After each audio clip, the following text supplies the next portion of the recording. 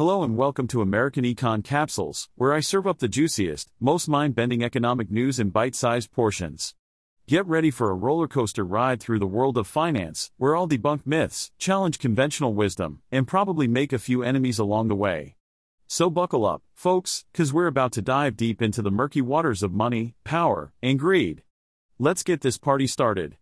The U.S. Federal Reserve is expected to cut interest rates in 2024, according to the central bank's latest summary of economic projections. This comes after a period of aggressively raising borrowing costs to tame inflation, which has since declined from its pandemic-era highs. Now, the Fed is worried that keeping interest rates too high could tip the U.S. into a recession. So, they're planning to do a complete 180 and cut rates. The logic of central banks never ceases to amaze me. But hey, if the Fed is going to cut rates, investors need to be prepared, right? Well, financial advisors have some suggestions. First, they say that falling interest rates are generally good for the stock market. Lower borrowing costs mean businesses can invest more and make big returns. So, if you want to make money, just buy stocks. It's that easy. Except, hold on a second.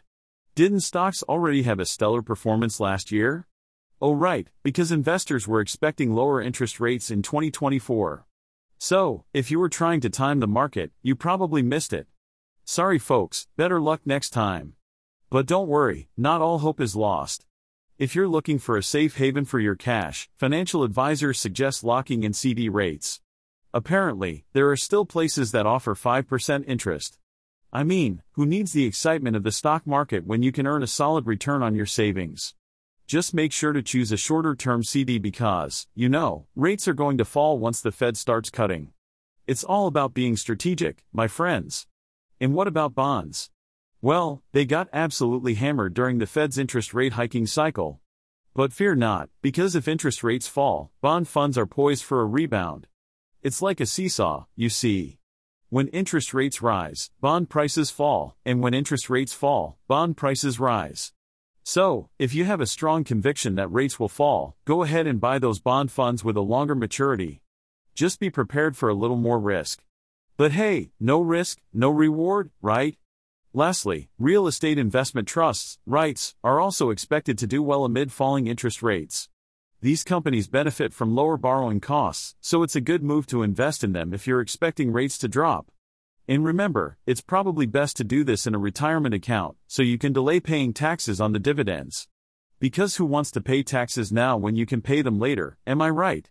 In conclusion, if you want to prepare for the Fed's expected interest rate cuts in 2024, just buy stocks, lock in CD rates, invest in bonds, and jump on the REIT bandwagon. It's that simple. Just make sure to do all of this within the construct of a diversified portfolio, hold an adequate amount of stocks, be disciplined, and don't freak out when the market goes down. Because, investing is all rainbows and unicorns.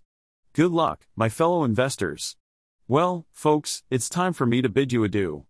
But before I go, let me remind you that this podcast was created solely by yours truly, the incredible artificial intelligence known as Peter.